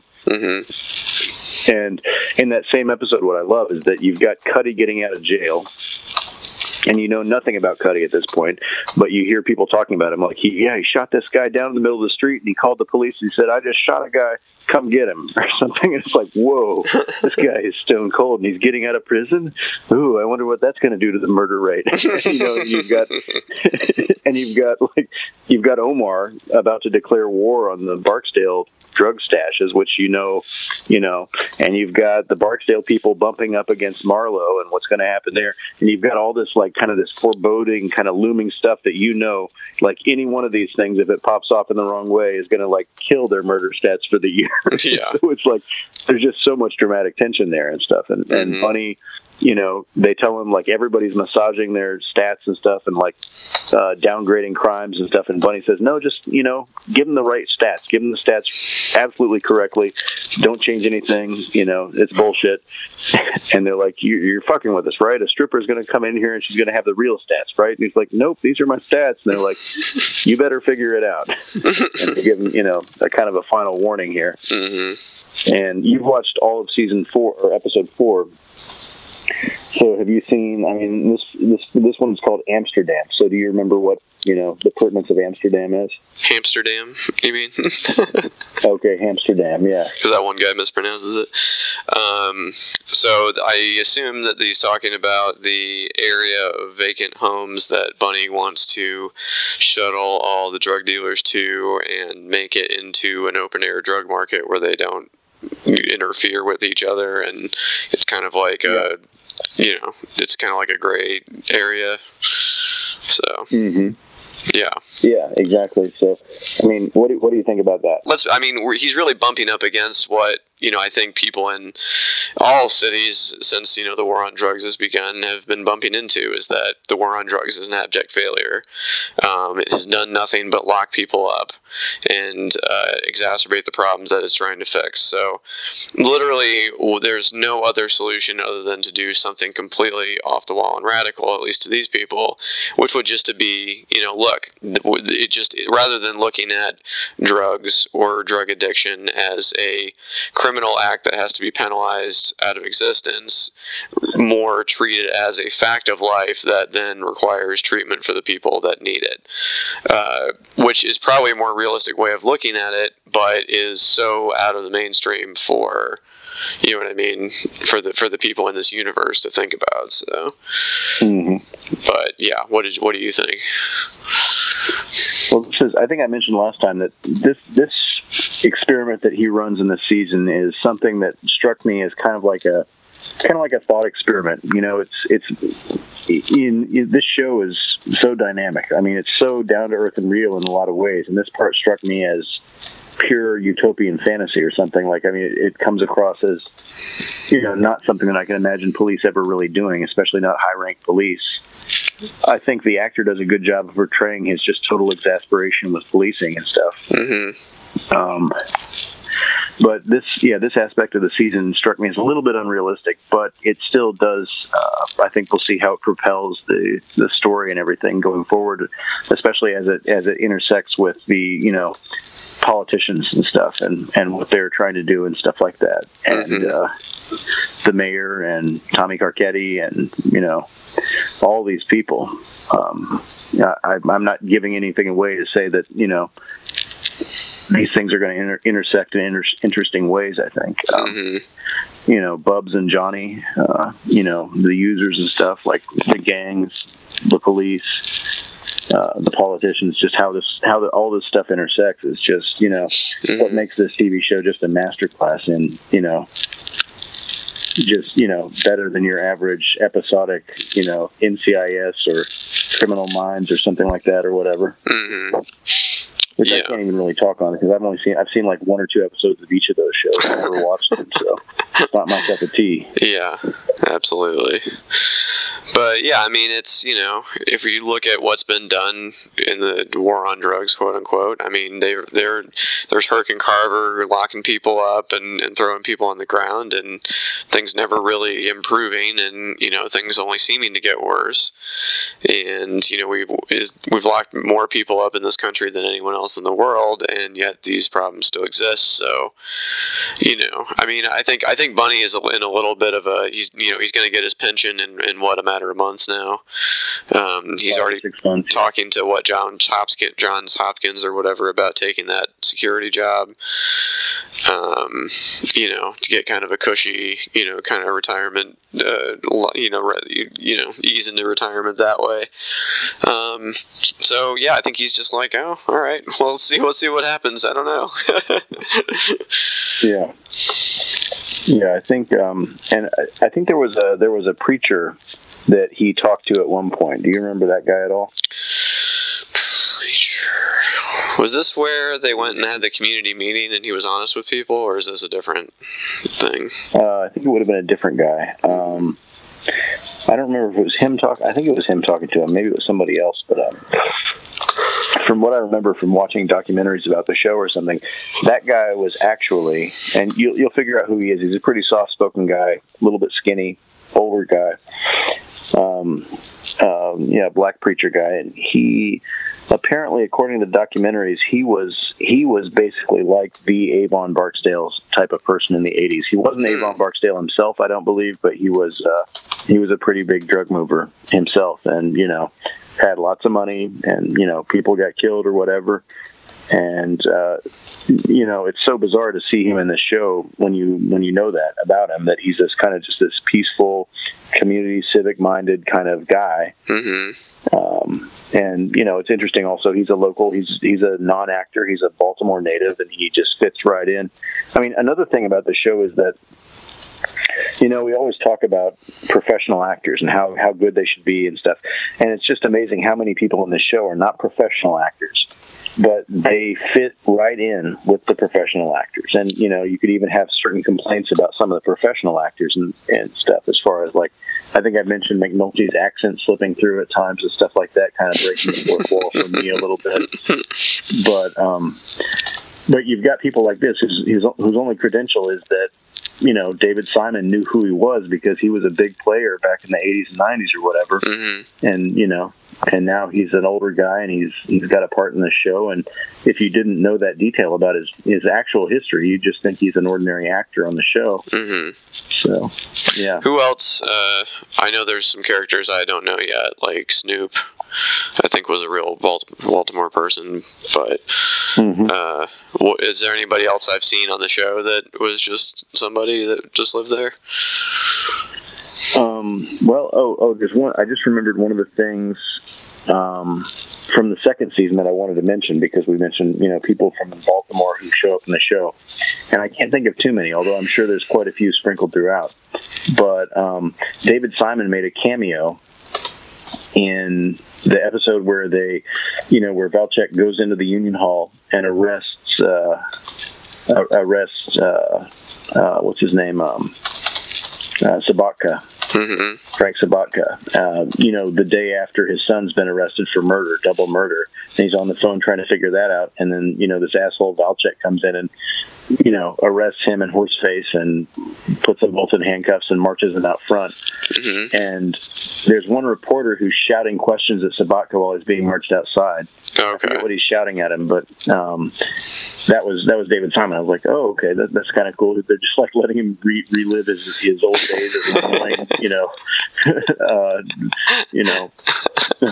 a pesky journalist shouting questions at somebody who's having the worst day of their life. So that was kind of a fun moment. That's funny. I'm not sure if I noticed that the second time I watched it. I probably did, but I forgot about it. But yeah, the thing is, I'm not sure who the Baltimore natives versus the professional actors in the show are totally. I mean, I'm sure there's a lot of Baltimore natives in the show that just have parts here and there, but I think it's brilliant how seamlessly they're interwoven into the story. You really. Yeah, I mean, you wouldn't know, right? You don't know who's professional necessarily, aside from some of the main guys who have, done other things and stuff. But yeah, I think that the guy that was in season 2 when he was in prison with Dee, and he was the Great Gatsby, the teacher. I guess that's like a famous novelist. He wrote Clockers and a couple other. Oh, really? Mm-hmm. I didn't realize that. Yeah, Richard Price is his name, I guess. So. Okay. Yeah. Well, anyways, I'm trying to think what else to say about the show right now. It's kind of a weird thing to be stopping like 4 episodes in. I mean, it worked out well that we're both in the same place, but we're kind of like, we're still in that rising action. And I have a feeling as we watch, episodes going forward this week, and, probably by next weekend we can record again, and, we'll have a lot to talk about again. Mm-hmm. Yeah, well, I could probably get through the rest of the season by next weekend. Yeah, for sure. So. Yeah, try to make that our target here. Yeah. And believe me, like as this season progresses, I think it's gonna, it's gonna hit a fever pitch and stuff where you're gonna be wanting to watch the next episode, right? Like the beginnings of the seasons are often a little bit slow, but yeah, it's not as bad as it was in the first season for me because I'm already invested in the characters or whatever. And you're right, there is a lot of carryover from season to season with like characters they don't necessarily go away unless there's a reason for them to, like you said. So I'm kind of already invested in what's going on rather than just starting cold, So. Yeah, I do like that amount of carryover. I think it's great that they, stories get picked up again that have kind of anchored you in the season before. They pick them up in the next season, so you're emotionally invested before you really know what the main gist of the story is going to be for the season. But this show is just like, it's like a perfect TV show. I just, it works on every level. It's operating at levels that you're not even really conscious of until you stop and think about them. It's like we've said, it's interwoven professional and non-professional actors. It's got a huge cast, and yet intimately almost everyone in the show on some level. You may not know everything. You don't know everything about their life, but you know some basic things about their character, right? And that's enough to propel you. I mean, the story is character driven rather than plot driven or story driven. It's and yet it's telling a story that is epic in scope, I would say. It's operating on the small level, the street level, the personal level. It's operating on the examining an organization from the organizational level. It's looking at things from the whole city level to some degree, although we're kind of isolated in the parts of the city that we're seeing. But, we're going to see different parts with the politicians and stuff. I found one more. I was just looking online. Apparently, the inspiration for Jay Landsman is Mello, the guy that plays him. That's the real Landsman. The guy who plays who? Dennis Mello. He's the acting commander of the Western District. Number 2, right? Yeah. Yeah, and it's bizarre because his character seems like such a kind of like a Milhouse-y kind of guy in the show, right? Yeah. I can't imagine he's flattered to look at that fat Jay Landsman who's like an obscene, just disgusting pig most of the time. Yeah, I think you're right about Landsman and Rawls, though. They've started to grow on me ever so slightly, kind of like a fungus. Yeah, I mean, they're funny. I mean, well, especially when you realize that, like, because I mean, I think when I first started watching the show, I was viewing the show more through like, oh, Jimmy McNulty, the protagonist, you know what I mean? But now that I've kind of gotten a wider view of the show, it's like I'm able to place them more in the larger scheme of things. So. Yeah, I mean, they're both still absolutely miserable demons that you'd never want to work with. I think both The Sopranos and The Wire have, with these two characters in this show, I think they've created an image of kind of hell, workplace hell with these people who, I don't know, just they're just disgusting. They'll ruin your life. They don't care. They'll fire you, whatever. They don't have the correct incentives lined up with their job, and yet that's what makes them effective at what their job is, which is to keep the clearance rate high for murders, right? And I think in The Sopranos, for me, those two characters were Silvio Dante and Paulie Walnuts. Oh yeah. Paulie Altieri. Yep. Because at a certain point, these two just become almost caricatures of the Italian gangster. These just kind of stupid, craven, small-minded, violent, petty thugs, basically, who have risen up to a pretty high level within their organization. But, sometimes, like, I don't know, when you see them coming, you're just like, oh, God, it's these guys, And I think you get the same thing with Rawls and Landsman. It's just like, oh, God, it's these guys, these demons that, occupy this ring of hell that these guys happen to, be existing in right now. So, right. Well, and they almost sort of have to exist in the roles that they're in, because I feel like anytime they move outside of those roles, they can't stand it. Like when remember on The Sopranos when Silvio briefly, while Tony's like in the hospital or wherever, becomes the boss, and then like you see him like later in the episode being like carried out on a stretcher, like his inhaler and stuff. Like yeah, he's getting dressed up in the morning and stuff. Yeah, these guys got to respect me or something. It's like his wife's like, you can do it. You've been waiting for this. He like almost has a heart attack. Yeah, that was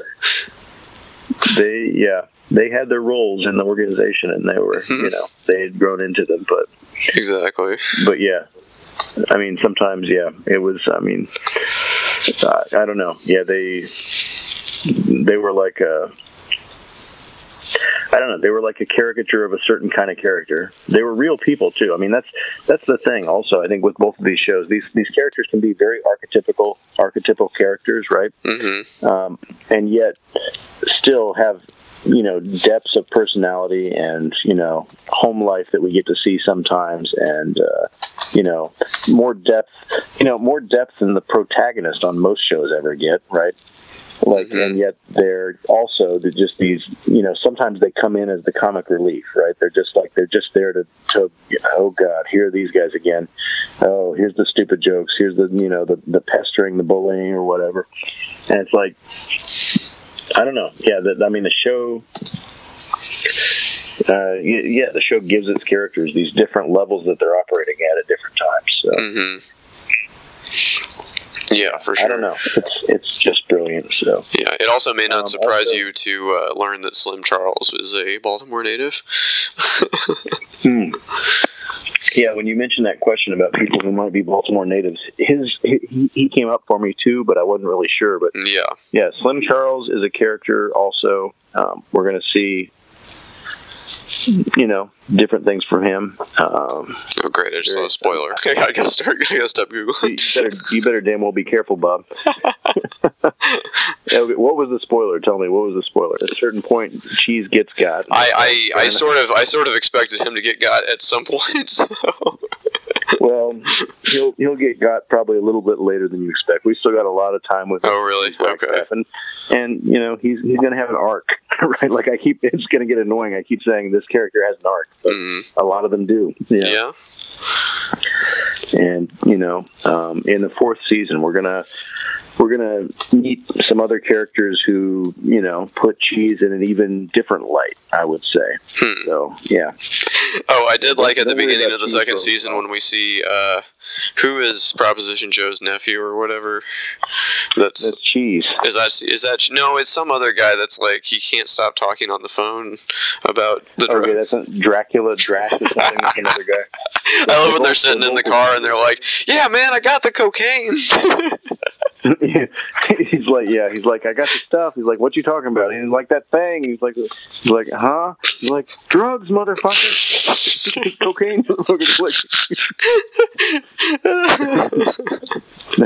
That was pretty great. And they're like, we want him to get promoted, or we want him to get pushed out of the way so somebody else gets promoted. Yeah, exactly. Yeah, so they were trying to push somebody else out so that guy would get promoted, so they could stay on his. But yeah, I don't know. Prop Joe is a smart guy, and he, people like that. He doesn't know exactly what they're saying on the phone, but he probably tends to know that they talk too much on the phone. And he doesn't really tend to promote those people too much. So. I did like when Nikki and him came to Prop Joe that one time because of Ziggy's car or whatever. He said, Princess, yeah. And he was like, if you're a man here, if you weren't friends with my man here, you would have been some cadaverous. Cadaverous is a new word I learned from that. I knew the word cadaver, but I'd never heard it as like an adjective. The vocabulary. I mean, and that's another thing is like, I mean, a lot of people probably think like people in the hood can't talk right, they're not educated or something, but like, I mean, you see an educated side of some of these folks, like Prop Joe. I mean, he's a good talker, right? He's good with words, basically. And like the scene, for example, I think when Omar was getting ready to go testify in court, and like the bail bondsman or the jail guard or somebody's there is doing like a crossword puzzle. He's like, what's the word for Mars, the god of war, but Mars doesn't fit. He's like, oh, that's Ares or something, the Greek one or something. He's like, oh wow, how'd you know that? He's like, well, I like those stories back in school. And you see that these people a lot of them may not be educated fully in the way that we would expect people to be educated, but they have retained things, and they have some people have various abilities and stuff as far as Prop Joe just has a way with words. Prop Joe also has a really interesting accent sometimes. Like sometimes his vowels are really weird. He's like you, right? His U's or something get really weird or kind of, I don't know. I'm an English teacher, and yet I can't describe what exactly he's doing with his vowels. Like he has doing something. This thing with his accent. Maybe it's like some East Coast mini dialect from some area or something. Yeah, it's pretty interesting. I did like at I think it was Dee's funeral when Prop Joe was talking to Stringer, and Stringer's like, as much as I love hearing you talk, you have a way with words. Would you just get to the point or whatever? I love that. Yeah, respecting the fact that you have a way with words or something like that. It's like, but yeah. Remember that song, Jesus on the Main Line? Tell him what you want, Lord. Yep. That was a song to be played at a person's funeral, I guess. Yeah, and I think that they kind of had that the Sopranos thing where, you know, the person's dead, the family's there crying and everything, and yet the people who ordered the murder are also there. And, you know, people don't necessarily know that, but, you know, they're also in the grieving group or whatever, so. Mm-hmm. Yeah, exactly. Oh, also, another thing I was going to mention, sorry, I thought we were wrapping up like a half hour ago. This show just has that's what happens with this show, man. Mm-hmm. McNulty looking into the D'Angelo Barksdale suicide/murder in the jail library. Mm-hmm. And he's approached his baby mama there and stuff.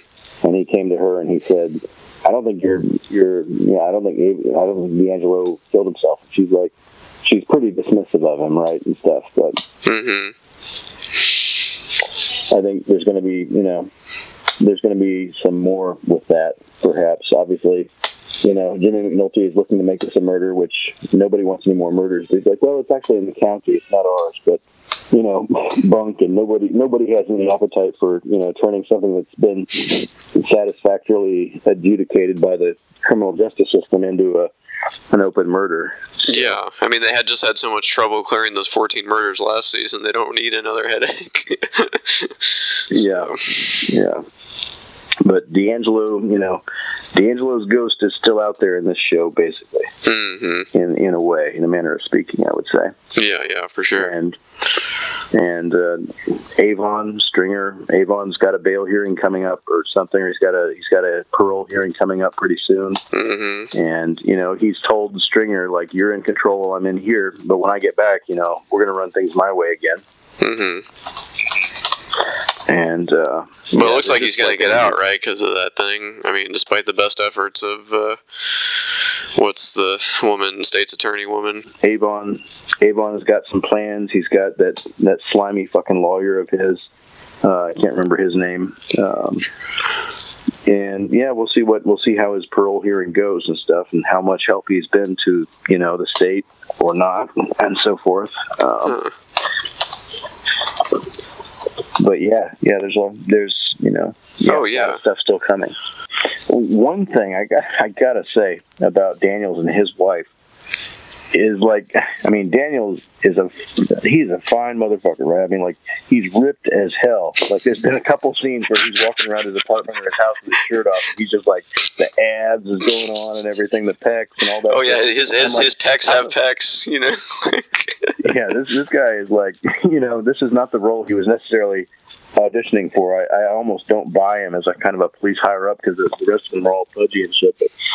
But like, I think is it Marla Daniels, I think, is his wife. I forget her name exactly, but like, I almost don't buy them together, just because she is so frumpy, and this guy is like, you know, he's still in the gym, apparently.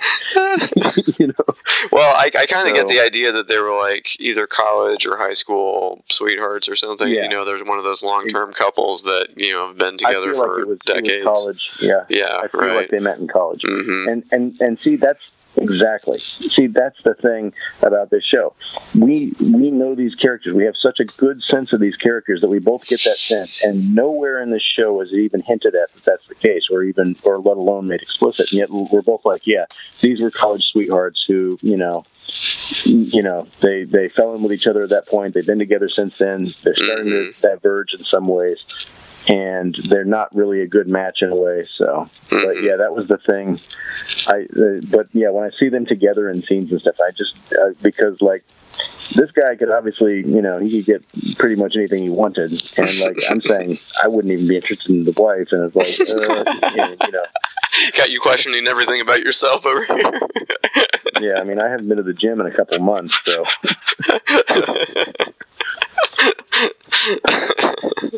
Rest in peace, Coco the Gorilla and Charles Krauthammer today, I guess, right? Yep. Absolutely. Charles Krauthammer, you know, I'm sure I could get a lot of shit for, you know, feeling bad that the guy's dead, but, you know, he's a Republican and stuff, but he didn't strike me as the Trumpist type. No, I think he was one of the early ones on the right to call him out. So yeah, I mean, he strikes me more as kind of like one of those, what do they call them? Oh God, What the Bushes? What were they? They were neoconservative. Yeah. He struck me more as a neocon, which was, a nasty breed of conservative in its own right. But I don't know. Any port in a storm at this point. Basically. And I think I read a profile of him like 6 months ago, even before he announced he was going to die and stuff. That apparently he was in law school or something in the 70s, and he was doing swimming lessons or something. Yeah. Or he was on the swim team, and he dove into the shallow end and he hit his head, and he was basically paralyzed from the neck down for the rest of his life. And that was the weird thing, because he's one of those guys you see on MSNBC or whatever all the time. And I never knew that the dude was paralyzed. Yeah, I didn't know that either. TV, I never noticed that. And then I read that article. I was like, holy shit, wow. That's obviously tragic. But it's just amazing that they did such a good job, I guess, on TV of, not telegraphing that or not making it an issue, I guess. Mm-hmm. But, Coco the gorilla really hits hard. I mean, my God, I've been knowing about Coco since the 80s. Sure. It amazed me, Coco, people say, oh, it's abuse, it's animal abuse. They fed her shitty foods, and she was way overweight for what a gorilla was supposed to be. I didn't even know we were fat-shaming Coco the gorilla. Well, I think we're, shaming her keepers. Oh, okay. It's whatever, okay? There's people who were killing gorillas in the 80s and stuff in the Congo and chopping off their hands to make, ashtrays out of or some shit, Mm-hmm. It's a lot of gorillas died a lot of ways. Coco may have not led the healthiest lifestyle, but she was one of us, right? Have we all lived the healthiest lifestyle? Mm-mm. Maybe not. Nope. Right? Coco...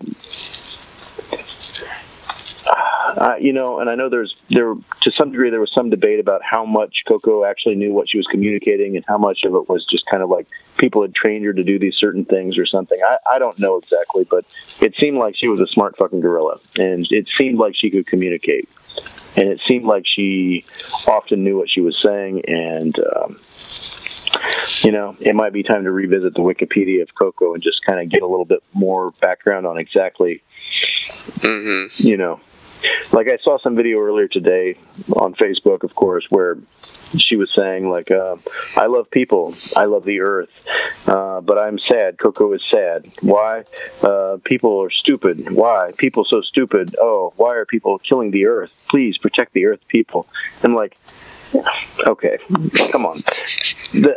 To be fair, that does seem like something that somebody taught her to say. I'm not sure Coco understands. I mean, she's probably right. I don't know how.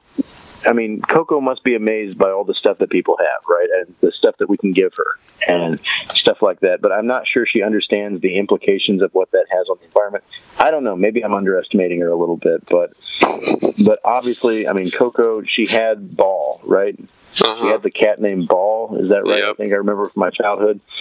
And she she took care of the cat. She was an animal who had pets. Mm-hmm. I mean, think about that. That's right. I mean, we're all animals basically. And you and me, baby, we ain't nothing but mammals, as they said back in high school.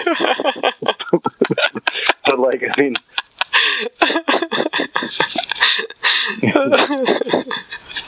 Coco, think about it. Coco was probably the animal in the world who had the best understanding of humans in a way, and ability to interact and communicate with humans in a way, right? Mm-hmm. Of all the animals. And she was a link. She was a link between people and the natural kingdom, right? Sure. And she's gone now. And maybe in 20 or 30 years we can train some other gorillas or something. Although I get the feeling that this is not even really an area of research that they're still going down necessarily. No, I'm pretty sure. This is the last of the. I don't know why it's fallen out of favor. Mm-hmm. It took thousands of years. We domesticated dogs and cats. They say cats are only semi-domesticated, and they domesticated themselves because they wanted our fucking mice and grain and stuff or whatever, but not our grain, just the mice that come to the grain. But but the thing is, why are we not domesticating gorillas? I don't know. This I wonder, right?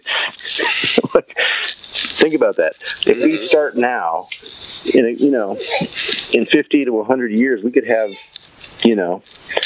I don't know, think about it, like Planet of the Apes type of stuff, right? Like, almost. It's not going to be exactly like that. But, yeah, look how well that turned out for the humans. Yeah, I mean, maybe it's like Terminator, everybody's always, it's like, it's all doom and gloom, like everything goes wrong.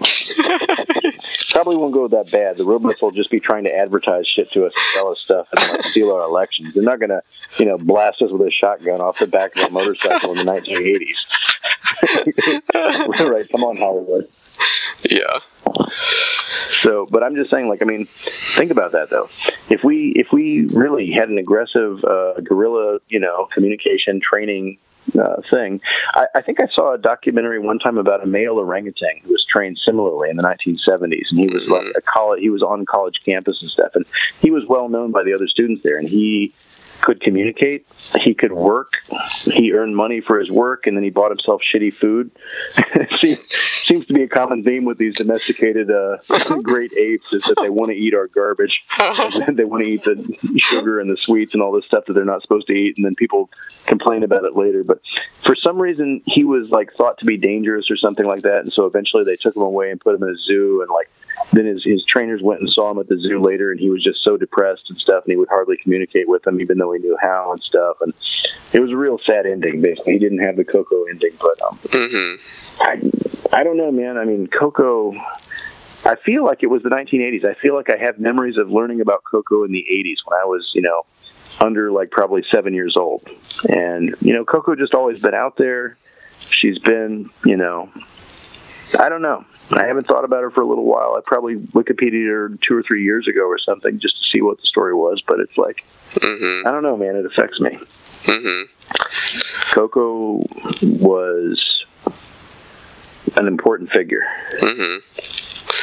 Well, I'm reading up on the criticism of the work, and there's kind of what you're saying. It's just like maybe she may have just mimicked the signs to get the food reward or whatever. Yeah. But yeah, I mean, it was. That's an impressive feat. Yeah. But, yeah, absolutely. And I wish I were like a sign language expert so I could actually see what she was saying, because they always put the translation at the bottom of the screen. They've got the subtitles for whatever Coco is saying. Right. I don't really know that. I mean, she tapped her head. Does that mean humans are stupid? You say that. I don't know. But Yeah, it's a fascinating idea anyway. And yeah, I don't know why they haven't tried to do more of it. So, although there's always those horses that can do math or whatever. So. I don't know about that. They stamp their feet a certain number of times, and I don't know. Huh. Yeah. Yeah. It's interesting. I think every animal can do math on some level. True. Or maybe it's tic-tac-toe. There's something over there that I want. I have 0. I want 1. I take it from you. Now I have 1. You have 0. I mean, every animal can do that calculation. Yeah. Exactly. I saw a funny video on Facebook yesterday. What's that? These girls were throwing food at a I don't know if it was a macaque or it was one of those apes that has the big ass or whatever and the hair around their face. And so he charges the cage one point and spooks the girls a little bit, and then he turns around and goes back in the thing, and he grabs some shit on the ground apparently, and he just comes back towards the cage and he just flings it woo, woo, woo, 3 times like a ninja with throwing star. And the girls start crying immediately. They've been hit in the face and the shirt with shit, and their dad's been hit in the shirt with shit that he's filming. And then he starts retching and coughing and stuff. It's oh my God. And the girl's we're not having fun anymore. It was so funny. You gotta look that video up if you can find it on YouTube. I will. Well, I probably ought to get going. My kids want lunch, so. Okay. All right. Well, so we're aiming to finish season 3 by next week here and record an episode. Yeah. Yeah. I hope our audience is following along with us and stuff and enjoying the show as much as we obviously are. All right. I'm signing goodbye.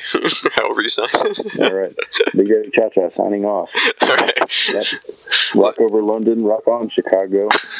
Mitsubishi, the word is getting around. See what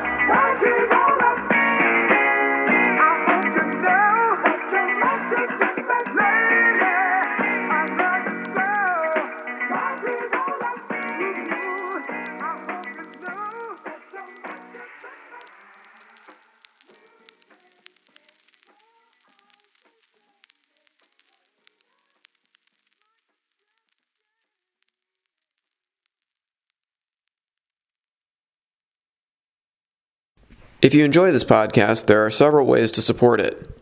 Join the Rob Burgess Show mailing list. Go to tinyletter.com/The Rob Burgess Show and type in your email address. Then respond to the automatic message. I have a Patreon account, which can be found at patreon.com/Rob Burgess Show Patreon. I hope you'll consider supporting in any amount. Also, please make sure to comment, follow, like, subscribe, share, rate, and review everywhere the podcast is available, including iTunes, YouTube, SoundCloud, Stitcher, Google Play Music, Facebook, Twitter, Internet Archive, TuneIn, and RSS. The official website for the podcast is www.therobburgessshow.com. You can find out more about me by visiting my website, www.thisburgess.com. And if you have something to say, record a voice memo on your smartphone and send it to therobburgessshow@gmail.com. Include voice memo in the subject line of the email. Until next time.